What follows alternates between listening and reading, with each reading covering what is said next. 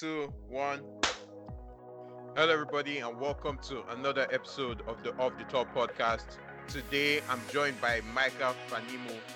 You guys might know him on Twitter. His Twitter is at Micah Fanimo with the I replaced with an X for some reason. We're just going to be talking to him about different things from what he does scouting wise to the Premier League to international football. We're just going to talk about different things in the world of football today.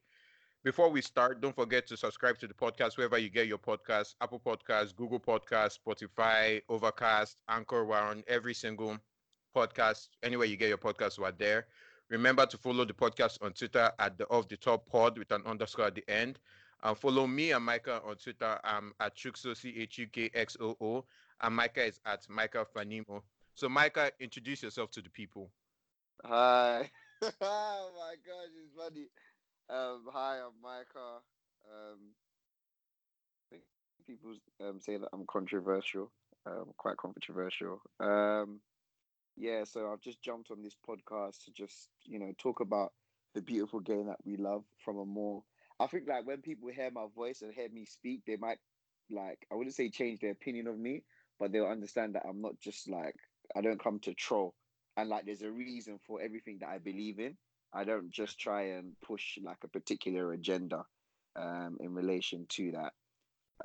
Yeah, it's a pleasure to be a part of this.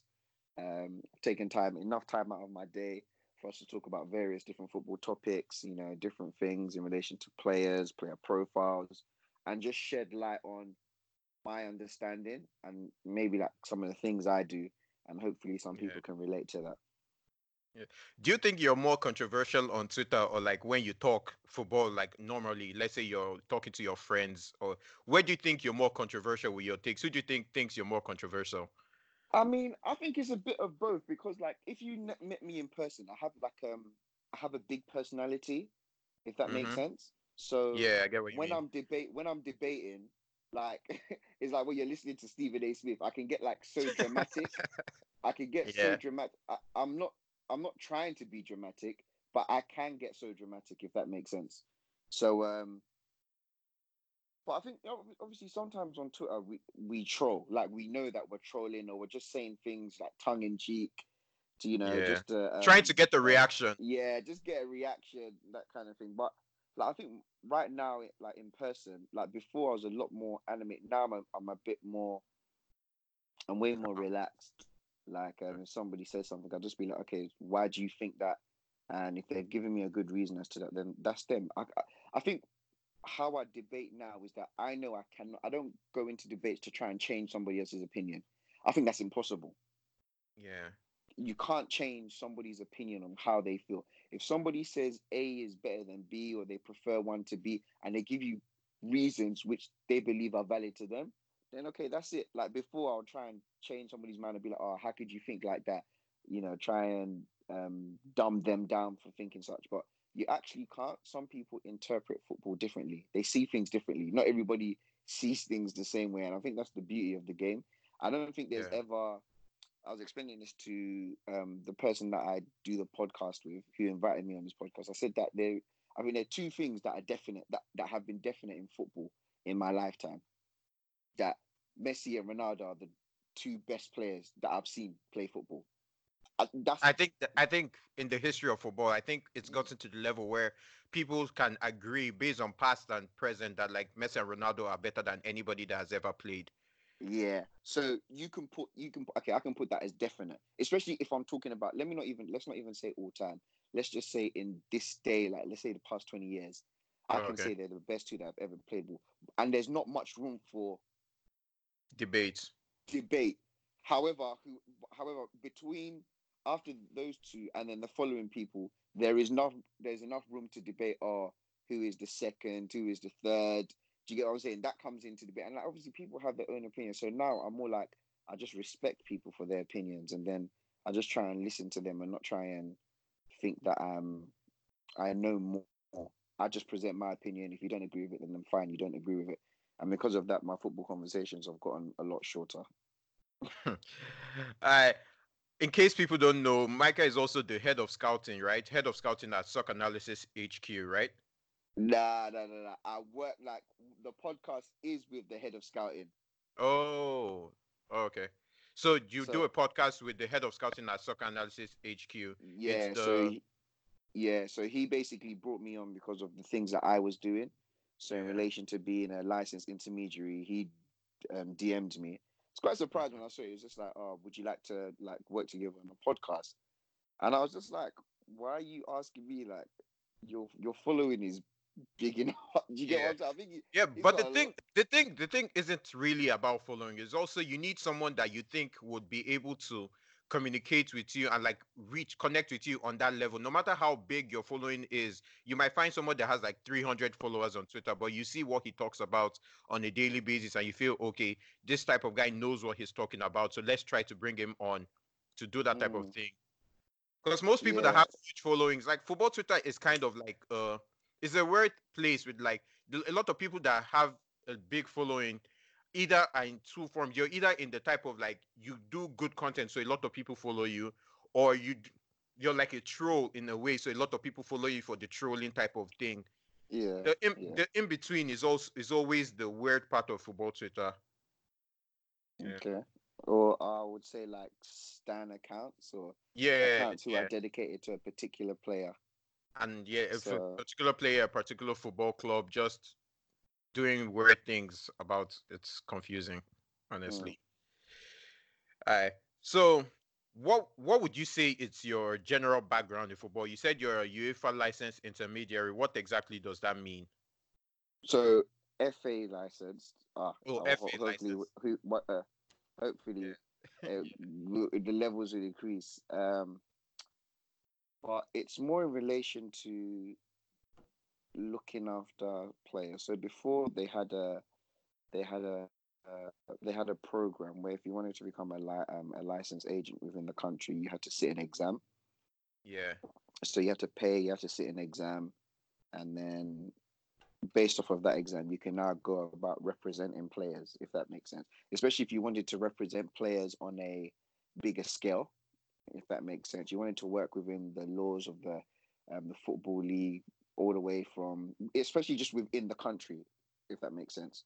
And then the more how I like got to that is because my brother was playing football, plays Yeah. football, I should say that, and he got in and around some agents who I believed, although they had his best interest at heart, um, it didn't really deliver, and obviously it found himself having to pick up the pieces of his career. So that's when I now had to like step up and put myself in that position.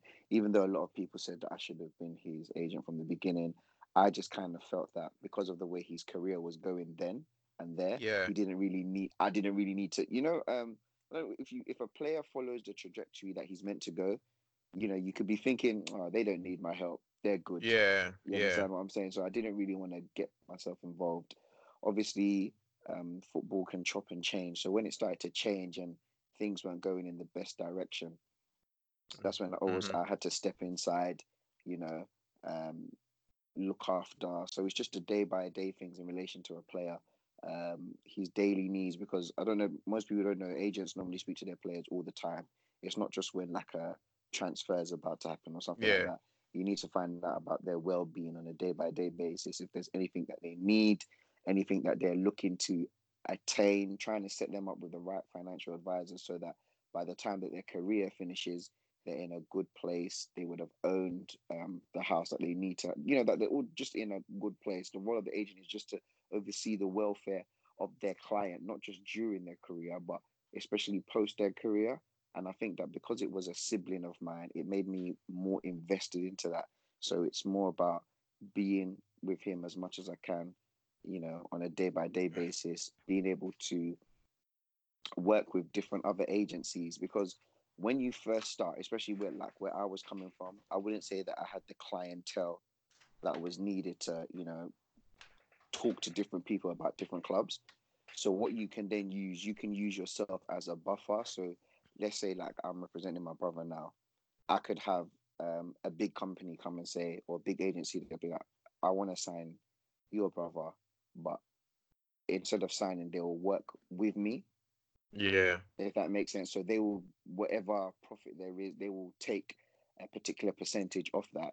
Might not be high, I might still get the lion's share, but it's like more of a, I'm using their resources and they're using the connection that I have, with a family member in order to get Yeah. things done. So that way it's both like a win-win situation.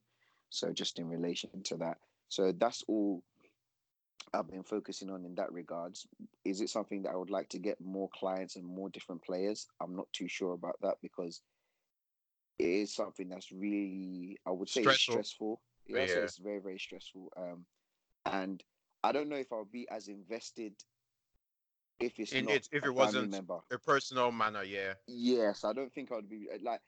Obviously, it's a huge advantage to have somebody who plays football that you know. Hmm. It's even better if it's a sibling in that regard. But if it wasn't, and I was never something that I was invested in the beginning.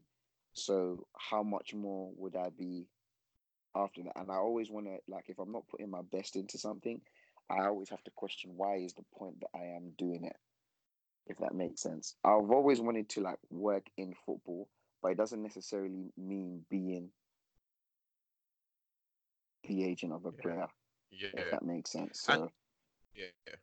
And those type of things are always important, especially for like people trying to grow up, especially in England.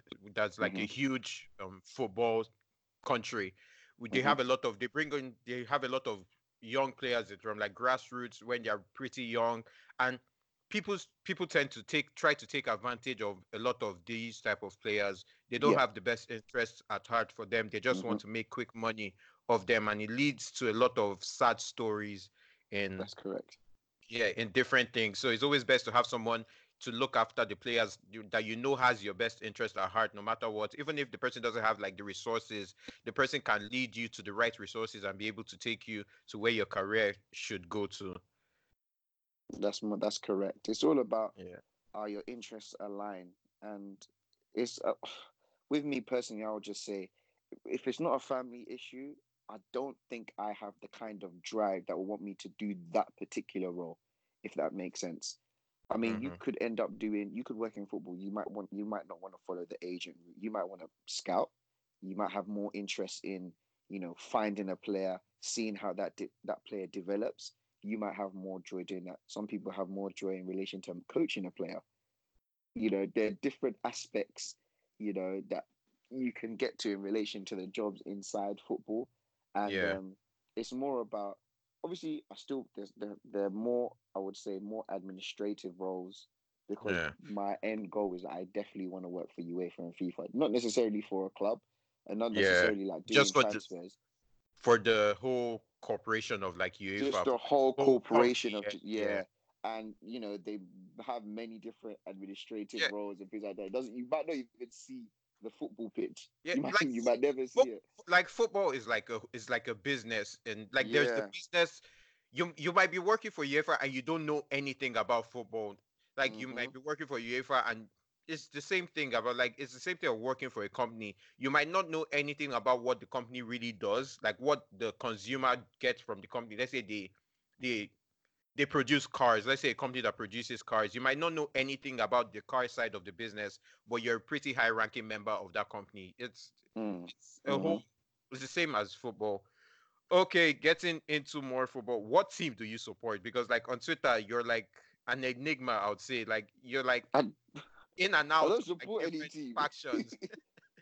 I don't support any team. Like when people, how many people have DM'd me and asked, I'll be like, I don't support any team, unfortunately.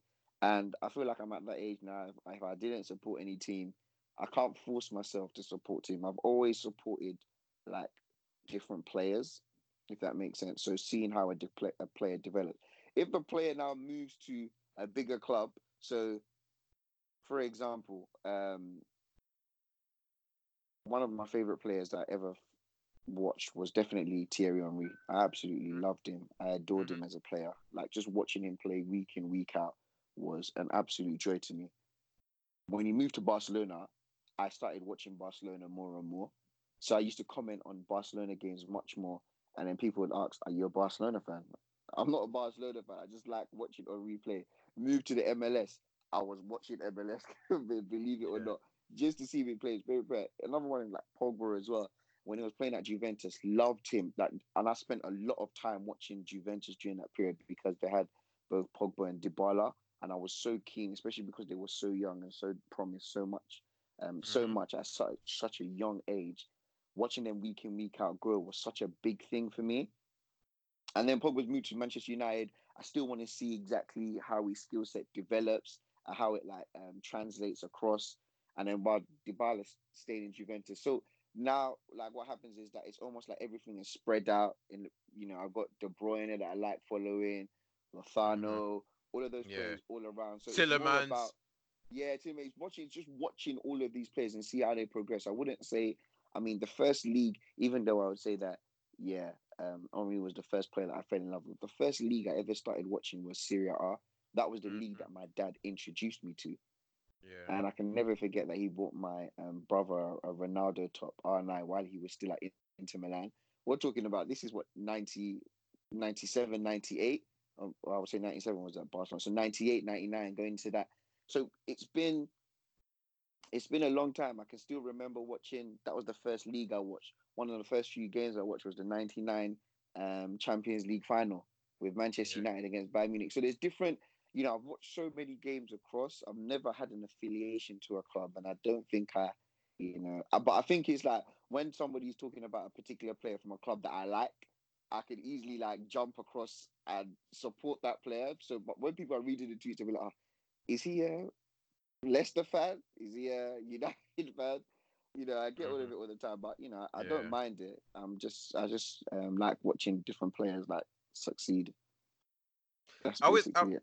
I always find it interesting with people because like you're not the only person I know that doesn't have a particular club that they support. But I always find it interesting when meet people like you that don't support the club because even like normally when I'm watching, it could be anything. It could be I just throw on like the most random Serie A match. I just start watching and I immediately start rooting for one side. And it's so confusing. Like I have no relation to any of these teams. I don't know anything about any of these teams, but I just want this team to win. It's just Yeah. it's just something that happens to me. And it's always interesting because like I don't think I could be the type of person to like not support a club or like not be like really into a particular team. No matter Hmm. no matter what sport I get into, even if I pick up a sport brand new, I never learned about a sport, I always find a team and it's almost impossible for me to change once I've decided, okay, I'm going to support this team. Yeah. Okay, But that's that's just fair. me. Everybody's different. Everybody's different. Yeah. Okay. So we're going to move on to another segment of this podcast is a scouting in- it's a scouting where we're just going to talk about what you look for when you try to scout a player going from like when he's young to like his development up to when he's like an established player. And we're going to start in three different parts. We'll start with like a defender. What are the things you look for when you see a defender, a young defender, and you want to see whether he has like the tools to like become elite in his position going forward? Hmm. When I would say elite in his position, I wouldn't say it's difficult, but the first thing, especially for a defender in this day and age, it's easy to point out physical attributes. So height, Mm-hmm. um, presence. You can just presence is not something that you. It's something almost like something that you feel. That's even with the naked eye. Sometimes somebody could enter a room and it might just change. You're just like this person carries like a particular aura, or see how players react when that particular player is in and around them or on the pitch. Mm-hmm. That could be like, but I think the biggest thing in relation to it is their awareness, their positional awareness on the pitch. I think these are the kind of things that it's hard to teach.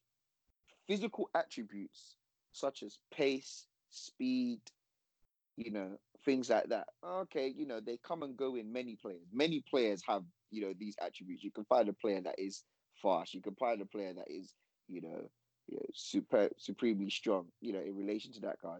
But Yeah. I think the most important thing is like physical attributes. So defensive positioning is a big one for me. Does this player get caught a lot when they're out of position? Mm-hmm. You understand And what I'm saying? Go on. yeah, how much stock do you put into being able to pass the ball from like a young age? Like, a lot of defenders that like converted midfielders or like converted strikers that have like the technique to be able to pass the ball. They have a good range of passing and they have good vision. How much stock do you put Hmm. into that as compared to like the defensive side of it? What's the correct balance is what I'm trying to say. I put a lot more in relation to their ability. I put a lot more in their defensive aspect in contrast to the fact that they can pass the ball. I think the ability to pass the ball has been something which has come to prominence based off of how football is in this day and age. Do you get Hmm. what I'm saying? So Yeah. right now, there's a lot of emphasis on every position or every player on the pitch in order to being able to pass the ball to a particular, to I say to a above average level. You want, if you're building play, you want to be able to build from the back. You want to be able to pass in a particular kind of way. And I think that's more just in a way in relation to how football goes. So if I'm looking for a player now and I'm looking at a defender and they can pass, it's a bonus. I would say it's a bonus. Priority, I believe, in relation to me, is your ability to defend. Now, if you can pass the ball, there's also you probably right now in this day and age have a um if I'm going to say elongated, your career will probably be stretched out Yeah. even more, if that Hmm. makes sense, because you could be, you could play for a dominant team. You could, your defensive capabilities might have, you know degenerated to. Why do I have a feeling that you're just describing Gerard Piqué the way like his exact scenario right now for Barcelona? I wouldn't even say that I'm describing PK. I'm more describing like Boateng or, But Boateng is finished compared yeah, to. but like he's still like Hummels as well. Yeah. Hummels is like only 30 years old, but he wasn't the defender. Hmm. He's not the defender that he was. Yeah. However, he's a great passer of the ball. And when I was watching Dortmund this season, even though that they conceded early, the fact that they can use him to build the play, because right now possession is a form of defense. The Hmm. fact that you You can can't use score him. if you don't have the ball. It's Exactly. So for the fact that you can still build up play from the back, being comfortable on the ball in this day and age is still so important. So they will most likely be the creme de la creme when you're looking for a centre back. If you have that kind of centre back, you rarely have teams right now who are going after players like the Diego Godins of the world. You know, hmm however, he provides something which is harder to replace. The yeah. fact that that it's going to be difficult to have my way or get through this particular player in this game. You have some players who have the ability to combine both, like Van Dijk has, with Hmm. great passing and great presence where it's hard to pass, this player. But Yeah. more than likely, you will now see the fact that Van Dijk's career will be much more longer than people expect. He's only 28 now, but I can Yeah. see him playing to 35, almost like this is why I think that when did Vidic leave United? So it was the season after this. So the David Moyes season happened. It was just after the David Moyes season. So 2014, I guess. Yeah. And when did Ferdinand leave? I think the year after or that same year, 2015 or Okay, 2014. okay. If you look at it, you could potentially say that when I'm looking at Vidic and Rio Ferdinand, Mm-hmm. you could. It's just two different. Some people may agree, some people may disagree, but I'm looking at Vidic now. The fact that you could play in there and not ask for much. Yeah. You didn't have to ask so much because he was never going to give you more than what he could. You look at the likes of Sammy Hupia that has played football for a long time, you know, even like the Yeah. Koscielnys that stayed, late in his career. You weren't asking them to be dominant on the ball. You Mm-hmm. were more asking them to have positioning, mark the space, take the whoever the top striker is out of the game, and they had the ability to do that. You understand what I'm saying? If you're more of a passing CB, it is possible that your career will last long, and it's easy to hide your deficiencies. It's easier to hide that you're no longer as good as you once were. Very easy. Mm-hmm. Now, I'm a big fan of Bonucci, huge fan, but I would personally say his level of defending in the last Has couple of years slipped. has seriously slipped because in about 2014, I think it was one of 2014, 15, 16, it was at its highest level. He combined great passing because he's a superb passer out of the back and his level of defending. But his level of defending has slipped so much.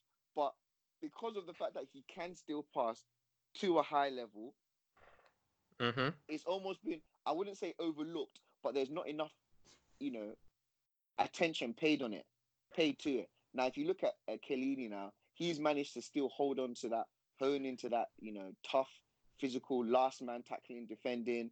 And Yeah. right now, people are taking him as a more superior, player. But a couple seasons ago, you know, people weren't really saying, "Oh, is Chiellini superior?" People will still say, "Oh, I would rather have Bonucci because he combines, the ability to Yeah. pass and defend to a good level." You understand what I'm saying? Another one Yeah. is like you could use what's his name, PK and Ramos. Like you initially, not PK and Ramos, PK and Puyol. You understand Mm-hmm. what I'm saying? Yeah. Puyol wasn't as the passer that PK was. Mm-hmm. After a certain type of the wear and tear, the positioning, marking the best striker out of the game, you know, your body breaks down. PK right now, I believe, will have a more elongated career because of the fact that he can pass out of the back. You know what I'm saying? It's Yeah. helping these players. He plays for a more ball dominant side. It's helping Yeah. these players to have a longer career. And they're able to mask the things that they don't have because more emphasis is being placed on the fact that you can pass the ball out of the back. Yeah. And R.I.P. Chiellini, he tore his ACL, so The he's out for ACL, the yeah, yeah, he's out for the he's out. season.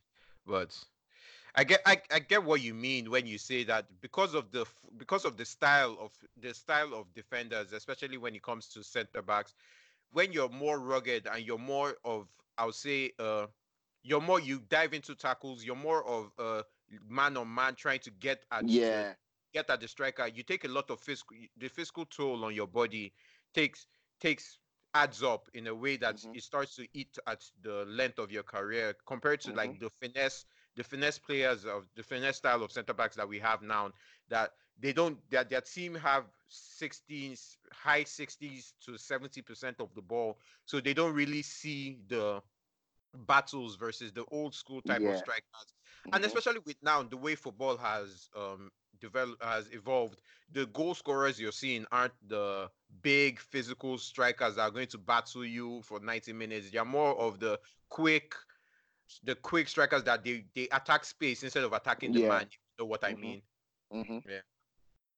That wraps up the first part of the podcast. Remember, you're listening to the Off the Top podcast. I'm your host, Chukudi. We have Micah Fanimo right now. We'll be back with part 2 shortly.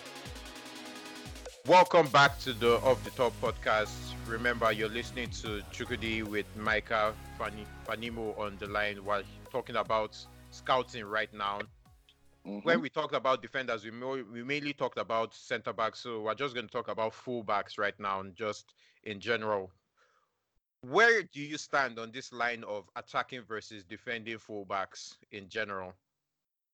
Okay, so I was having a conversation with guy, the head of scouting at Soccer Analysis, and what he said was that he understands my premise where, like a fullback, I feel like the priority is to defend. But Hmm. he said there's more of a premium on defenders who are better with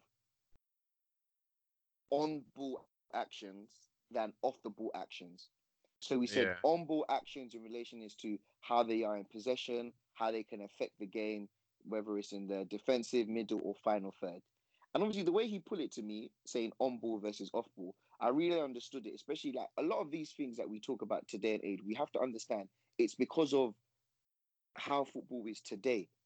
You understand what I'm saying? So if you look at the yeah. fullbacks who are very good on the ball, with on the ball actions, you've got the likes of your Joshua Kimmich, you've got Marcelo, you've got Trent, you've got Robinson, even though he's good off the ball as well. But if Alexandro. Alexandro, if you've got a lot of these players who provide a lot of impact on the ball in helping the game build up, providing options, assisting or creating chances in half spaces that they can do from a fullback position, you can understand why there is a need for them or there's a higher premium placed on these kind of players, which is understandable. Me personally, like I say, this is a personal preference. I believe as a fullback, your number one job is to defend. I'm not Yeah. asking you to do anything exceptional, in the attacking third. I'm not asking you to do anything exceptional. If you can do something exceptional, then it's a bonus. Mm-hmm. It's a bonus. I believe that a fullback should be able to lock down his wing while promoting something going forward. So we look at the peak years of Daniel Alves. Obviously, later towards down his career, Barcelona was so ball dominant, he didn't even need to focus on off the ball action such as defending. The team had the ball all the time, so his on the ball actions clearly outshined, his off the ball actions. But sometimes when you play against a team who is equal, if not a little bit superior to you, your off the ball actions will always be shown. Come into question. So I still believe that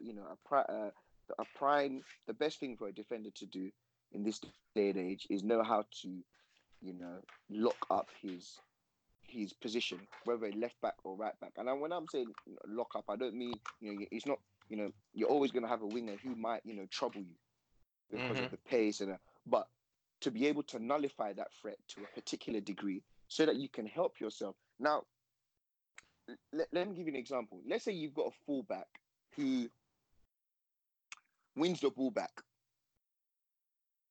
Yeah. consistently. Mm-hmm. I'm not even using Wan-Bissaka. Let's just say like I have a fullback who's able to win the ball consistently. What Mm-hmm. that helps is that the winger, whether you're playing a 4-3-3, 4-5-1, 4-2-3-1, they don't necessarily have to come back as much to help. That means that their attacking positions can be further up the field. And that Yeah. helps in generating play. That's what people don't see. Normally, they just think, oh, we want a fullback. If you have a winger who is picking the ball up all the time past his own halfway line, Mm-hmm. how much damage do you think that they can cause that other opposition fullback who is spending more than enough time trying to have to defend against this guy who is constantly just running, trying to beat him all the time? Do you understand what I'm saying? And that's what people Yeah. don't understand. The emphasis is on more. Yes, if you have a fullback guy like Trent who can create, a lot of, you know, chances, who's a great player to have, especially Yeah. when he's on a dominant team. You can have that. But I just feel like if you have a fullback who knows how to defend first and foremost, it helps the team. And then if they can add an attacking aspect to their game, they have more than enough time to do that. They can get to that particular level. Defend Mm. first per your position, and then everything else comes into the game. Like, there's nothing wrong with having, a fullback who is great at attacking first. If that's their priority, that's fine. Each to their own. Do you get what I'm Mm. saying? But me Yeah. personally, I'd rather have a defender who is a fullback who knows how to lock up his position first, especially, and that helps. Like if they have a winger, not have to track back to you know all the way back. Like an example is when who did Chelsea play on the wing when they had Ashley Cole at left back? I cannot even remember. But even like when Ashley Cole was playing for Arsenal and had him at left back, Pires wasn't coming all the way deep. Pires Yeah. was picking up the ball, you know, like 10, 15 yards in his own half. He didn't have to travel all the way back because he had a fullback who he knew could stop anything coming down that wing, and that helps progress overall team play. But I like how I just say it's just each to their own. But that's potential. That's what I would look at when I'm looking into fullback. Okay. And I guess it also depends on like what type of team you are. What like how much are you able to retain possession? Because if you retain possession, more you're obviously going to need someone that's going to help you more in attack to keep that possession. And if you're a team that doesn't retain that as much possession, you're going to need someone that's going to help you need you to win possession back when you lose it. So Mm-hmm. I guess it's more about what style of team you are and what that. So I guess I understand what you mean. Personally, I feel that I used to be on the side of I don't care how bad you are defensively, just go and attack. Like let's just attack. But then the more the more like I thought about it and the more like football has evolved, I started to think about okay, it's everything in football is about balance and you have to be able to Mm-hmm. balance. You have to be able to balance if you're going to win. You can't just be one way, one way, one way all the way because like if you more as much as you give that one way, you're giving it back to the other team the other way back. So I guess you just need to find the right balance in it, being able to defend. If you're able to defend, still be able to give something attacking, and if you're able to attack, still be competent enough to defend when asked. You don't need to be locked down. Not everybody needs to be locked down, but you don't need to be a calamity going in the other direction. Is what I guess I'm trying to say. Mm-hmm. Yeah. Okay, moving on to midfielders. This is when I was thinking about this, it was I didn't know the way to put it because it's just so broad in like the definition. You can be an attacking midfielder and you can be a defensive midfielder. You could also just be like a box to box. You could be a deep line midfielder. You could be a destroying midfielder. Like there's so much to talk about. So I'm just going to lump it up. I don't care. I'm going to just lump it up into defending and attacking, no matter way. Let's start with the defensive midfielder. What do you look for when you look at defensive midfielders in general? Winning the Hello. ball back. Yeah. Why did you say that? I was just like taking a deep breath, like Oh, just I thinking thought. about like you were saying hello. I'm not getting anywhere. Winning the ball back. That like Win, I winning did the able to ball. fall back. Winning the ball back. Winning the Okay. ball back is. Listen, it's a priority. You understand what I'm saying? Winning the ball back. Listen, some of the best defensive midfielders, what were they known for? Being able to win the ball back. If you can, even Busquets, that everybody lauds about his passing, his positioning. How many times has he won the ball back? That's what people don't understand. He wins the ball back a lot. Wins the ball back, recycles, starts play again from that position. You understand? Mm-hmm. That is very a great ball winner. People emphasize on the fact that he played for the passing three. He played in a passing midfield. Barcelona, at their very best, were known for winning the ball back, high press, pressing, getting the ball back. People just think like the ball just rolled over in Barcelona's lap. That wasn't the truth. They had to win the ball back, and at their best, especially between 08, 09 to 10, 11, Barcelona were pressing the best teams that we had to press Arsenal, press United, press they might misplace a pass, press it, get the ball back immediately. You understand what I'm saying? So a Mm. defensive midfielder in relation to pressing, knowing how to win the ball back in key areas. Now, it's more about the protection that they can provide To the back four, in back to the five. back four. I don't like anybody there who is a bit too flamboyant for my liking. No, even Real Madrid at their best, they're at their best when they had the DM like Casemiro, who isn't that? He's not flamboyant, straight ball winner, Yeah. defensive midfielder. You don't necessarily have to be rugged. You can be a clean ball winner. You understand what Mm. I'm saying? That is Mm-hmm. per Mm-hmm. position. The emphasis on, like I say, every position now, the emphasis on passing is just because of how football has evolved today. So yes, passing will always come into it, but yeah, definitely it's All right. protecting the back for defending. Yeah. It's almost like So having another defender. okay, and then moving on to the other side of the coin, attacking midfielders. We all like we know we have there's the central attacking midfielder the like cams, but like cams are beginning to like fade more and more away from like football. Less teams are starting are using like the traditional central attacking midfielders, the Ozils, the Ericsons, those type. You're seeing more and more of like just midfielders that are in charge of like attacking. You have like the Modric's, the Pogba's, the Kevin De Bruyne's to like a certain. So you see like Pep Guardiola. He doesn't care. He plays David Silva. He plays Bernardo Silva. He plays KDB in midfield, and they're in charge of attacking. What do you look Mm-hmm. for when you're looking at like those sort of players, attacking midfielders in general.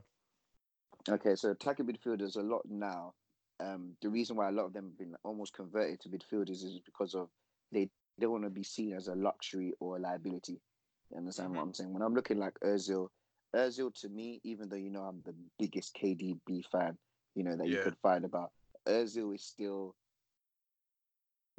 probably one of the greatest attacking midfield talents that I've ever seen. You understand what Mm-hmm. I'm saying? The problem with Özil is that too too long has gone by where he can't impose his will on the game, and that makes you a liability. If I said, Yeah. what do I want from an attacking midfielder? Özil is the one.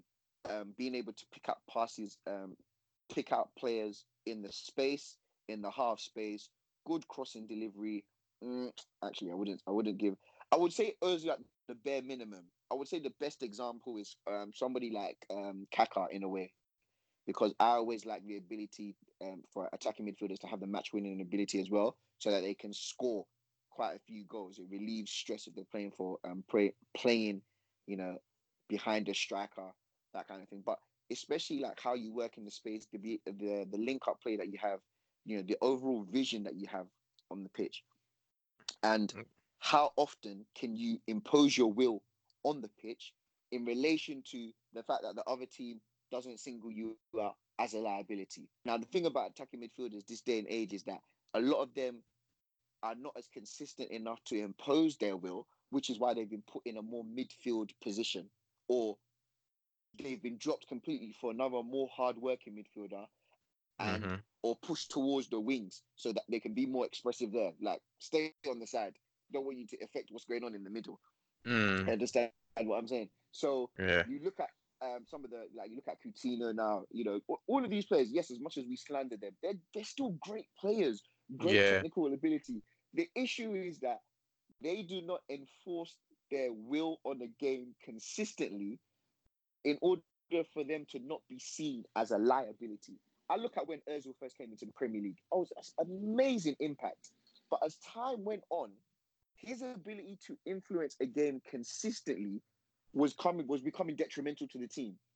So now Yeah. you're faced with a question whereby you're looking at, do I do I play him? Yes, I know the difference he can make, because even if Mm-hmm. Arsenal play Özil right now, we know the difference he can make. Yeah. The question is Like that, like will he make that difference? he's still a great player. Like no, Yeah, he yeah, is. like no one is questioning like ability when it comes to these sort of players. It's all about the impact they have on like the game. It like right now on the game that you're playing in this very second. That's what I guess what's the problem with Ozil is. Yeah. I and then lastly, we're moving to attackers. I'm going to split this one up into wingers and strikers. Starting with wingers, what's Okay. your yeah? If I ask you to describe your perfect winger, what would the attributes be? Okay. Perfect attributes. 1v1 ability. Most definitely. Um, if you have 1v1 ability, I don't think the need for you to score is as prominent, because Mhm. what I believe in is that if you can beat your opposition fullback, or beat who you have facing in front of you in the half space, you're always going to have the ability to, put, passes, crosses into the box where you have a striker who can, attack that. I believe, the priority for a winger is how much can you trouble the opposition fullback. 1v1 ability and then off the ball movement. Those are the two things. Ideally, you can put off the ball movement one above the other, but however, Mhm. off the ball movement takes into consideration more than one factor. It takes Yeah. into consideration you moving into that space and then somebody being able to pass the ball into Yeah. that space for you. Mhm. So how Mhm. many times have we seen, an off of the ball, somebody who runs, beautifully off the ball, and then the midfielder can't find them. You Yeah. understand what And I'm saying? most And that yeah, can and most go. times you don't even you like it's not easy for you to see those type of things because if the midfielder doesn't make the pass, you don't even notice that that player has made the run most of the Exactly. time. Exactly. So that factors in on another player's, performance, or their ability to, like, let's say for a normal midfielder, their ability to, you said we talked about defensive midfielders. attacking midfielders. You can say that now, the normal just central midfielders, their ability to see that pass. If they can't see that pass and they can't play Mm-hmm. that pass, your Mm-hmm. movement is in vain. As much option as you can, unless you make a movement and then they pass it to the opposite side of the pitch where you drag defenders with you, that's all going to be in vain. So if not off the ball movement, which I will call 1B, 1A is definitely a 1v1 ability because that depends on you as an individual. You're not depending on anybody else. If you receive the ball, you can receive the ball from a goal kick, from a deflected pass. You can receive it from your fullback. There's so many different ways you can receive a ball. Now, if you turn and face the ball, whether it's in the half space or whatever you want to do, can you beat that person who is in front of you? Because what happens is that when you beat that player who's in front of you, play now follows you. So let's say Mm-hmm. you skip past the player, everybody's now rushing, backwards Yeah. because they want to Yeah. anticipate what you're going to do, whether you want to come and cut in, whether you want to go out wide and put a cross in. That now all depends solely on you and, what you want to do because of your 1v1 ability. A lot of players, sometimes they don't have that 1v1 ability. They can't run into space. They like the ball to feet, which is one of the reasons why I had a big problem with Martial. But the fact that he has great dribbling ability, when he takes Yeah. the ball into feet, he's still able to affect the game.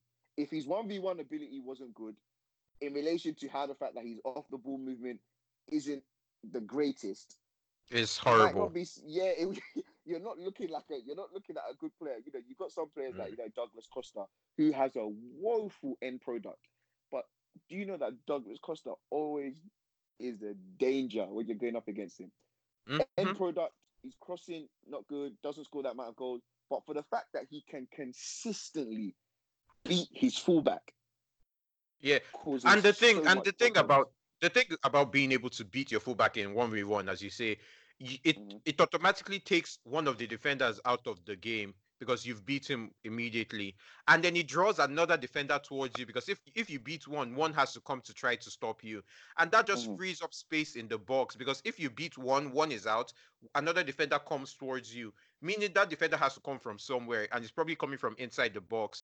So that way it frees up space for your other players to attack.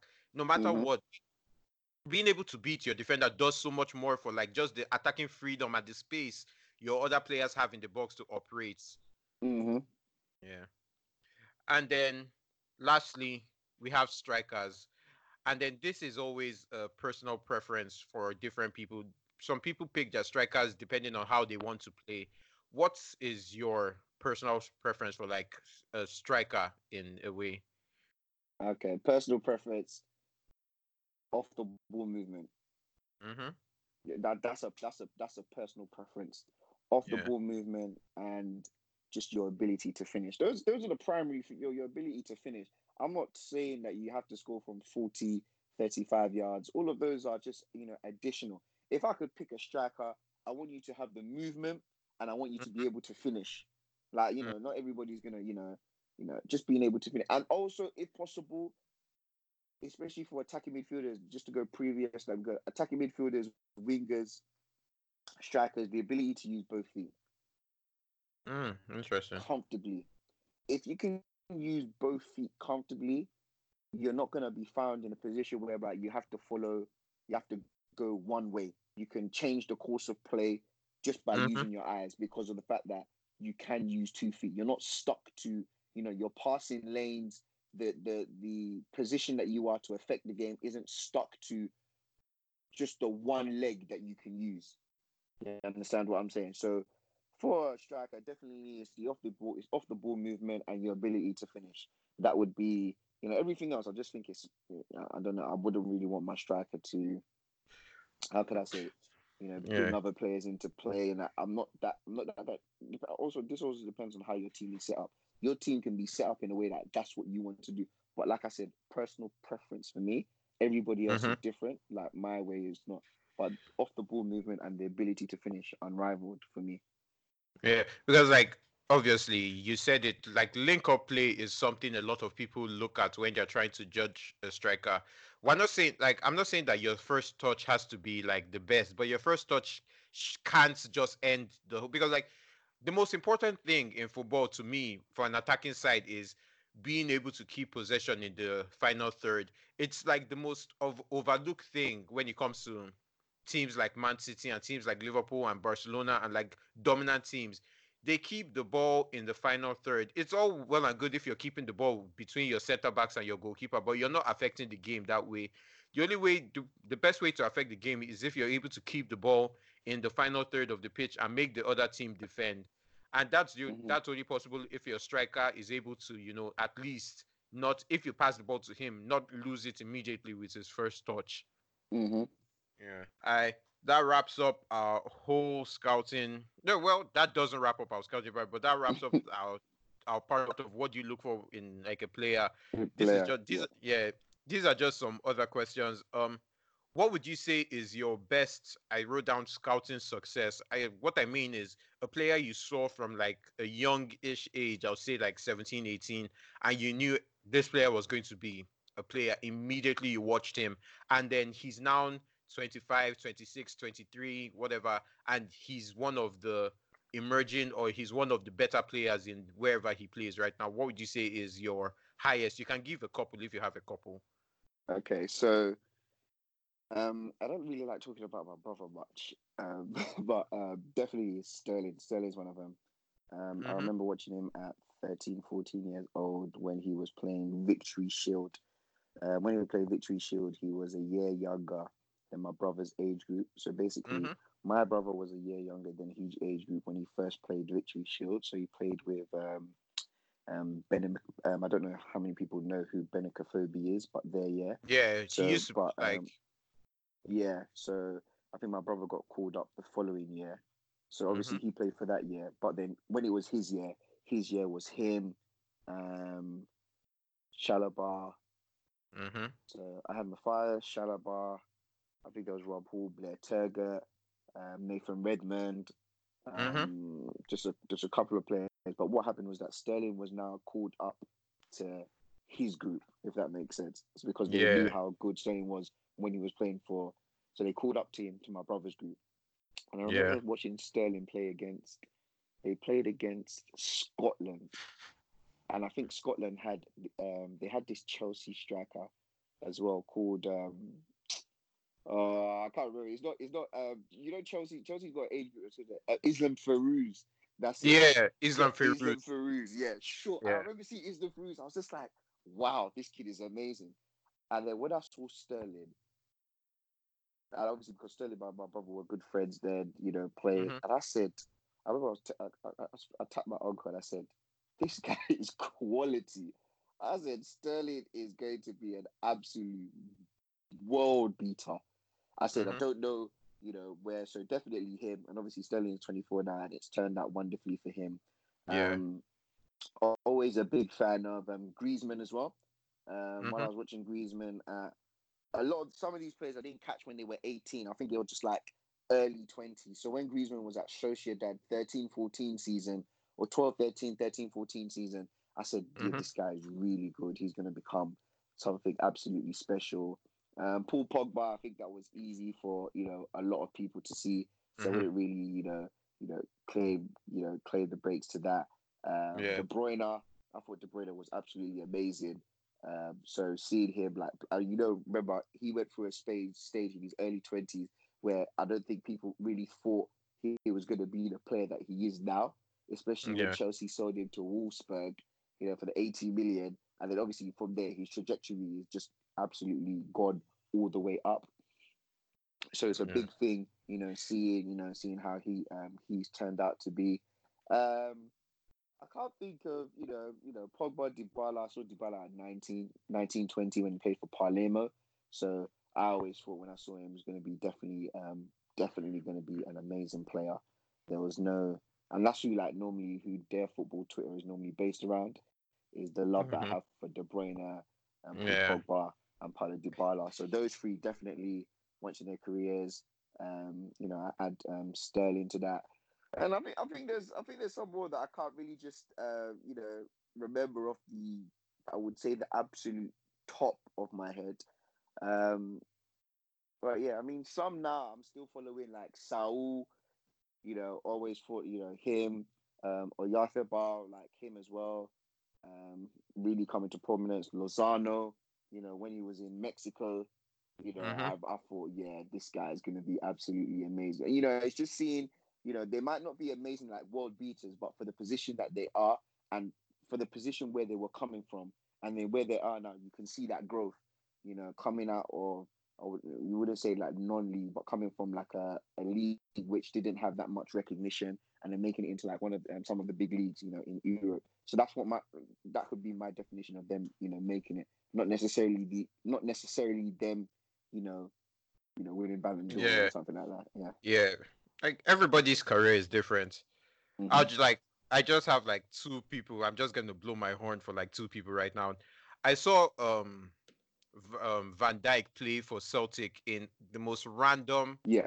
Mm-hmm. the most random Scottish League match one day on like TV. I don't even know why I was there, and I immediately knew, yep, this guy is going to be good. Like this guy is good and is going to be good. And when he was out Southampton and Liverpool wanted to buy him for the first time they came for him, that Southampton, whatever, like the whole story of like them trying to sign him, and people were questioning like the fee as to why Liverpool wanted. I was like, don't you watch like don't you watch him play? It was like the most easy thing to see for me that he was going to become one of the best center backs in the world, and and I'm just thankful that it worked out Yeah.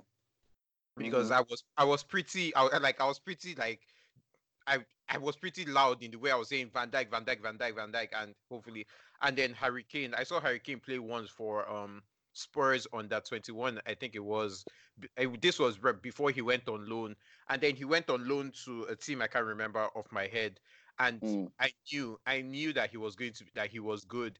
And then obviously we know what happened with him in Europa League, playing just Europa League matches to start his career. And every single Europa League match, he was banging in goals before he even became first team starter. At that time, Adebayo was still starting for Spurs under Tim Sherwood or Villas Boas. Can't remember exactly who. Then those are just my two. I'm not really like I have players that I love. Like I loved Pulisic before. Like it was really a thing for Dortmund, and like I loved a bunch of players, but like none of them have become as big as Van Dijk and Kane right Okay. now. Yeah. Yeah. Mm-hmm. And then lastly for this section, what are players that people should be looking out for? You already mentioned some. You mentioned Lozano, who just got his move to Napoli. You Yeah. obviously you love Tillemans, that started the season on fire with Leicester in general. But who are the other players, the younger players? You said Oyabazal, that is at Real Sociedad right now. He was rumored to be going to Manchester City, but like Oh, obviously, I really wanted that to yeah, happen. That would have yeah. fulfilled me a lot, but unfortunately, it didn't. Mhm. Um, who would I say now that I've seen that I really think, okay, well, I mean, it's pretty obvious. Chiesa, definitely. Yeah, yes, from Fiorentina, yeah, I think he's Florentina. absolutely wonderful, wonderful. Like that, probably one of the better players that I'm looking out for, in relation to succeeding. Um, I think people already know about Akanji. I only caught whiff of him, if not the end late last season, just the beginning of this season as well. But I think he's like already, I'm not sure how old he is, maybe like 23, 24. So he's pretty much established in that Hmm. regard. But definitely, um, Martin Odegaard, really good. Like most of these people, like people probably know them, but I don't know how much they're following them because they didn't explode, I would say, when they were supposed to. But people Hmm. forget like Odegaard was only 16 while Real Madrid paid for him. He's only Hmm. about 19, 20 now, so he's still really really young. I don't know how Odriozola is doing. I think he's at Real Madrid now. I'm not too sure if he's getting any game time over Carvajal right now. But definitely, if I'm putting my eyes on anything, um, a lot of Chiesa, Paqueta, the one that plays for AC Milan, Hmm. most definitely. And then there is one more player in Serie A. Serie A have quite a few um, upcoming talents. I would say, but I can't remember the team he exactly plays for. There's one that plays for Udinese, who's like a midfielder. He's Croatian. He reminds me so much of Modric. He's very highly rated. His name's called Andrija Balik. I don't know, like he's so good, really. Oh, look, I don't even think he plays anymore. I think is he even on loan? 22 years old. He moved from Udinese. Oh no, he's on loan actually. He's on loan to the 30th of no, actually, hold on. Yeah, he went on loan to Perugia. Mm-hmm. But he's going back. He's going back to Udinese once his loan finishes. I Yeah, think he's he's a alone until super. the end of June next year. Yeah, I think he's a superb player. Like honestly, I'm really comfortable with, you know, actually one of the top midfielders that I've definitely seen. Obviously, you've already mentioned players like Telemans, who is you know, Yeah. gonna be, up there. So the rest of them are pretty, I would say, pretty self-explanatory. It's for self-explanatory. If I find any more, I'll be sure to, at you when I see them. Yeah, and then obviously we have guys like Abubakar Kamara that is at Marseille right now, the defender. He's a centre back, a little bit short, so he Mm, also plays midfield sometimes. And then they have Q-Sans that just went to Bayern Munich, kind of hurt mm. Loki. And lastly, Barella that joined Inter Milan, such a baller.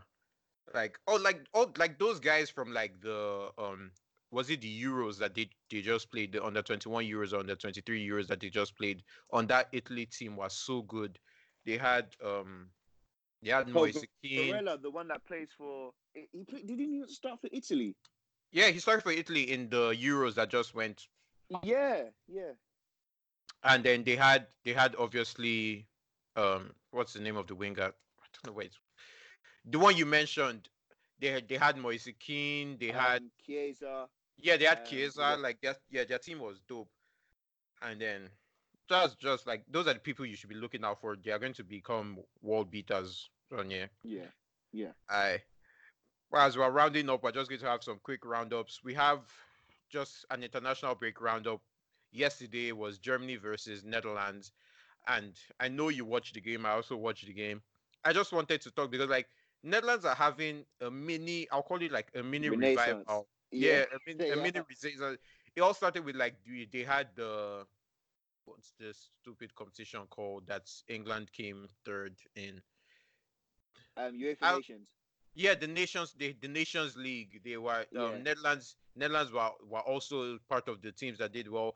Obviously now they beat Germany, a German team that had a lot of youngish to like experienced players. It was a pretty good German team, and yeah. yeah, Netherlands beat them. They have players coming through like Frankie De Jong, Van Dijk, De Ligt. They have experienced players too. Babel still plays for the team surprisingly.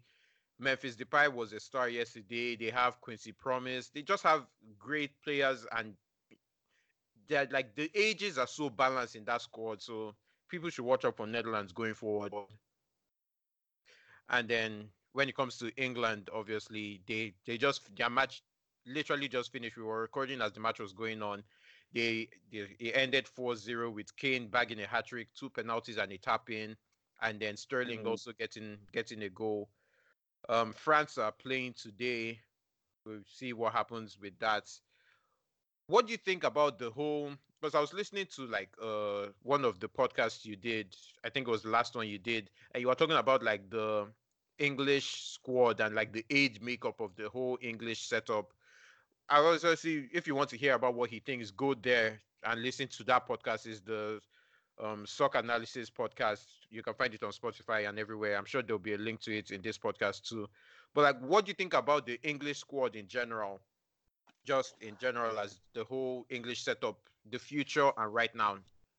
I feel like it's one of the best it's been in a long time in relation to quality. Okay, when I mean best it's been in a long time, I don't mean in relation to just starting 11. I think they Yeah. have some players who potentially can go on to have real superstar quality. Mm-hmm. Before you could say that quality, but there were not many players that you thought, wow, if this boy fulfills his potential, he could get into any team in the world. Right now, they have like a bunch of them. They've got what's his name? Which is Kane. case like starts to like at many clubs. They've got Sterling, they've got Sancho, they've got Madison, they've got what's it, Foden. They have both. They You have know both. They have both Trent and Wan-Bissaka. Trent Wan-Bissaka. They have Trent Wan-Bissaka. They have Reece James coming up. They've got They what's have his name Reece Troy Nelson. Reece We have Nelson, Reece Nelson, Alexander. Eddie Nketiah. They have Mason Greenwood. They have they just have so much talent coming through and like in the squad at this very like it's kind of I I, I was thinking about this the other day. The way like football comes in like batches. Like Yeah. you had like the whole Spain dominance, like where Spain were dominating both in like young and old. They had like their whole thing. Then there was the whole Germany dominance in football. Mm-hmm. France, in like a period, obviously they won the World Cup, and we have Mm-hmm. to give it to them. They had like a period. Even before that, Italy had a period all the way back then Mm-hmm. where like they had their own. I think England's time isn't right now, but it's Mm. coming in the near future. It could start as early as the Euros next year, for all we know. I still think the Euros a bit, but if you notice, one thing about you said about all of those teams that you mentioned, they had a couple of those players who were almost elite per their position, which is why I feel France would be dominant for a long time. You said the Spain squad. Spain still produce quality players. You know that. Yeah. They got Saul. They still got but some of their players are not on the top end per position. Hmm. Hmm. You understand what I'm saying? You look at the Germany, that the players that they're producing now are no longer at the top. They could still be, group consensus Hmm. is very good per their position, but they're no longer at the top end. You've got Germany, Yeah. you've got Spain.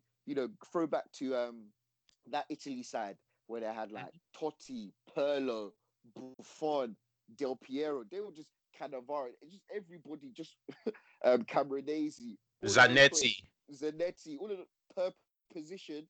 They were at the top, and I think that's what people need to understand. The difference between being a good country and a great country when you're challenging at the international level is how dominant are your players per position. We can go back to France now of last year. You have Pogba, Mbappe, Griezmann, Kante, Varane. Those are players who are on the upper echelons of their positions. You understand Hmm. what I'm saying? And Hmm. especially running through, like key, you know, points in the team. Yes, they still could feel the likes of, Sissoko, because at the end of the day, it's still like, it's still a team. You understand what I'm Yeah. saying? It's still a function. It's still a team Hmm. game. But Yeah. you look at like Belgium. Belgium have had good players, yeah. You got like Hazard, De Bruyne, but apart from Hazard and De Bruyne, Company was always injured, so they never saw the best of him. Hmm. Hmm. Vermaelen injured. Then Lukaku, I wouldn't say is the top end of it. So they had Yeah. some. They didn't have everything, or a strong enough group to carry them all the way. Which is why, yes, they could have got far. Belgium finished third at the World Cup. They finished. They had a respectable position at the last Euros, 2016, where they came. I think they only lost to Wales, but they can. It's enough for them to get a run, but Hmm. not quite enough But for not them to go just all the way. go all the way. So England, I'm looking now. Yes, they've got quality players, but they haven't got every. Some of the midfielders, I don't think are quite it. Yeah, they got Barkley, Henderson. I'm not saying these players are not good. They are very good. You understand what I'm saying? But they're not the at the top end of that position. So if they come against a team which has a superior midfield, they can be overrun. They could be outran. And that's how I feel that England, like you said, I feel their time is coming. I think this Euros next year is a bit too early for them. You Hmm. understand what I'm saying? But I feel still France, I still have as the perennial favourites in relation to that. But yeah, it's in a good place. It's in one of the best places it's been in a long time.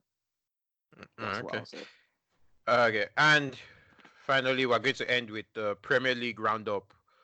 Who are the teams and the players that have impressed you the most in the Premier League? We've obviously had 4 games to start the Premier League. Liverpool are unbeaten. Manchester City are right behind them right now. And then we have teams like Leicester doing well. obviously we can't start without talking about the news of Watford. They just fired Javi Gracia. They brought back Kike Sanchez Flores back. I think he had a season with the club or 2 seasons with the club before. They Mm, got Marco Silva. I think was this like Watford are a team that are not afraid to sack their manager in general. mm. They do it as frequently as any team in the Premier League, Yeah. in the modern Premier League at least. They sack their manager without even, and they always seem to have the replacement lined up immediately. They sack their manager. In general, Mm. what do you what are your thoughts on like the hope of the Premier League season right now? I think it's a really good Premier League season. We're seeing a lot of goals. We're seeing a lot of expressive forwards.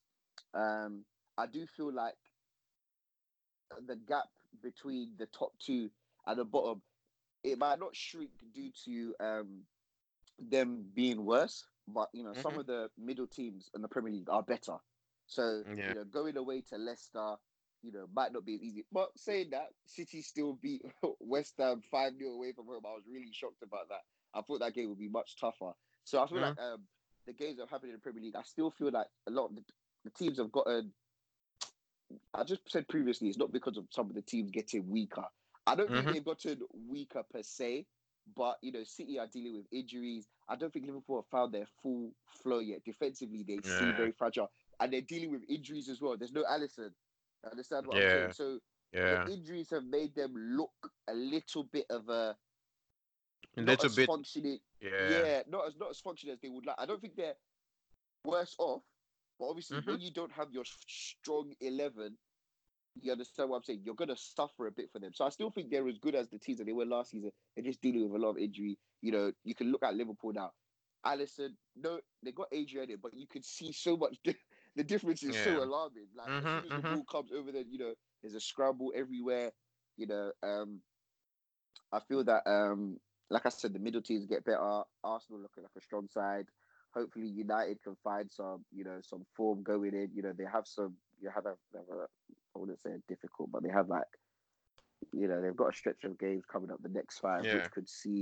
which could make or break their season. I'm very comfortable with how Leicester have performed, going forward, and I feel like it's going to be a really good Premier League campaign. I feel like this season we're going to see like somebody scoring up to or over 30 goals. I think last season Yeah. was a bit hit and miss because I think the top scorer was only 22 goals, which was on a low scoring season, which was dominated a lot by wide players. Maybe Mm. because Aguero only got 21, but he fluctuated in and out of some games. Aubameyang obviously started games on the left or coming off the bench. Kane was injured a lot for the season, so like the big boy strikers in the league, they didn't have their or we didn't experience their normal high output, which I think that we will see this season. It'll be a really good Premier League season. Um, I think it will probably go down to the wire again. You know, Mm. probably between Man City and Liverpool. Probably go down to the wire. That's what I potentially think. With City being eventual champions, because I do think that what they have over Liverpool is great depth. I do feel that Liverpool might have to deal with some injuries this season because their game schedule is really high. They've had to play. Mane and Salah haven't really had that rest. They've had to play Community Shield, UEFA Super Cup, and play the Premier League. They're playing the World Club Cup in December. Yeah. The Club World Cup is coming in Club soon. World Cup. They're gonna come back and be playing catch up games. I think, and then in the Champions League as well, they'll go for. I think it would just be a bit too much for them this season with the depth that they have. But overall, I feel like it's a good Premier League campaign. In relation to what you said to Watford, I was surprised they sacked him so early. But at the end of the day, no team wants to be sat in a relegation. Premier League offers Yeah. a lot of money if you get sacked. If you're lingering, and they probably looked at it as like it's not like they were losing, and it's almost like they won. Some of Hmm. the games that they lost, of course, because for concern, 4 games in for them, they believe fair enough sample size. And then also you need to think about the fact that they lost so heavily to Manchester City in the League Cup final. The way they ended the season was a bit. Yeah. I wouldn't say They've it was only won weak. one game. I think they won one game from like I think it was April 2nd up till now. Only Yeah, so it's a normally these things are like a people need to see the backstory as well. It would be a combination of what happened to the team towards the end of if they won a couple games towards the end of the season and they just got off to a bad start, I think more time would have been given. But they probably looked at the last 10 to 12 games, including the fact that they lost so heavily to Manchester City in the FA Cup final, and they probably come to the conclusion that, you know, you might have lost your way or the team's not responding to you. What do? Early in the season, 4 games in, get somebody in, and, you know, they're only one win away, you know, and then the season starts going. But it's better to get that in now than wait until, you know, later in the season. Okay. Well, I guess that's all we have to talk about for today. Thank you for coming on. But before we're done, we have some NFL stuff that I just want to go through quickly. Antonio Brown has been released from the Raiders for being a madman. That's all. Like, some of the stuff he's done, like he fought with the general manager, he cursed him out. Apparently he apologized yesterday, and then they fined him for doing everything he did, and he thought that his apology was enough not to get fined. Like, come on. Also, Julio Jones got an extension, 3 years, 66 million with 64 million guaranteed at signing. I heard it's up front. Is that possible? So the way it does that, the way the NFL does their contract is you get so you have a sum, then you have a guaranteed amount, then you have an amount that's like a signing bonus. So they give you that money for signing the contract. So basically, his contract is 66 million over 3 years, and then he has 64 of it as like a signing bonus, basically. So they're going to pay him 64 million up front. Yeah, so my real question is, does he need to like go into the office on Monday to collect the check, or like is it going to be in his is it a wire transfer? Like, how does one collect 64 million? Like, what? It's crazy. You know what? He's unproblematic. He's one of the best. Right, he's one of the best wide outs. He's been a great servant. He made no noise about his contract. He just come to work, and I think it's just a reward for, you know, I think it's like a reward based off of what he has done, potentially what he could be. I mean, how old is Julio Jones right now? I'll guess 28, but like late. So obviously it's still possible. He's 30. He's 30 years old. Yeah, he's 30. So obviously I think it's more of a reward. Yeah, and he's still one of the best. He still has his speed. He's still freaking tall. Like, he still has everything going for him. Like, and then obviously the Antonio Brown situation has to help him in this time, because like you look on the other side of the league and you see someone acting crazy, and then you look in your own building and you see someone like the calmest way ever wide receiver. And you just think there's no way we can reward him. Or, like, look at what we could have been dealing with. We'll obviously have a podcast up on Monday or on Tuesday talking about it when we do like our week 1 review. But I would love to listen. I can't wait to listen to that NFL one. Like, he's crazy. He's crazy. Oh. Yeah. Thank you, Micah, for coming on. Tell everybody about where they can reach you, where they can see your stuff. Tell them where your brother plays for, so they can keep up with him and his whole career. Just, the mic is yours. Okay, so basically you can find me on Twitter. It's Mixer Fanimo. So it's Mixah, and Fanimo is Fanimo.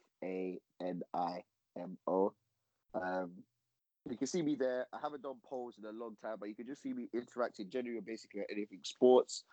Brother currently plays for Mladost in the Bosnia Premier League. So it's the team that has FC Sarajevo. I don't know how many of you watched the Champions League qualifiers this season when Celtic played Sarajevo at Celtic Park and away. So it's that league, that team in that league. Team's name is Mladost, so Mladost with a capital M. You can check him out there. And just if you have a lot of people DM me more than they interact with me on the timeline. And trust me, I respond to there's so many DMs, but I just respond to as many as I can, because, you know, a lot of people are asking different opinions, and I'm just saying, I'm not being blunt. I'm trying to be expressive. I'm trying to give you a platform to say, okay, how do you feel? Because I feel like what some of the people who follow and that, they feel that bigger accounts or accounts who have some followers are a bit obnoxious or don't really want to entertain their thought process. I really want to just hear what you're saying, because if I don't hear what you're saying, I might not learn. Do you understand what I'm saying? I do not watch Yeah. every league. As Mm-hmm. much as I want to, it's impossible. I'm gonna miss some things. You understand what I'm saying? So I even follow other accounts who I know who are more prominent on other leagues, so I can learn from them. So if there's any questions you want to ask me, you know, if you've got any personal questions or anything else that you want to discover about football, please don't hesitate to get at me. Make sure you follow me. I'm sure he will put his at on this thing. Great person to follow. A loving Manchester United fan. So, guys, Well, it's been great. It's been great sharing my opinion. yeah. Remember, you're listening to the Off the Top podcast. Remember to follow the podcast at Off the Top Pod with an underscore at the end. Follow me on Twitter at Chukso at Micah said CHUKXOO for my non-biased opinions on whether United should sack Solskjaer and whether Rashford is actually talented in any way. I promise. All my all my all everything I tweet is unbiased. I have no bias involved. Well, thank you. That's been another episode of the Off the Top podcast. Remember to tune in when we drop another one. Thank you and bye. Bye.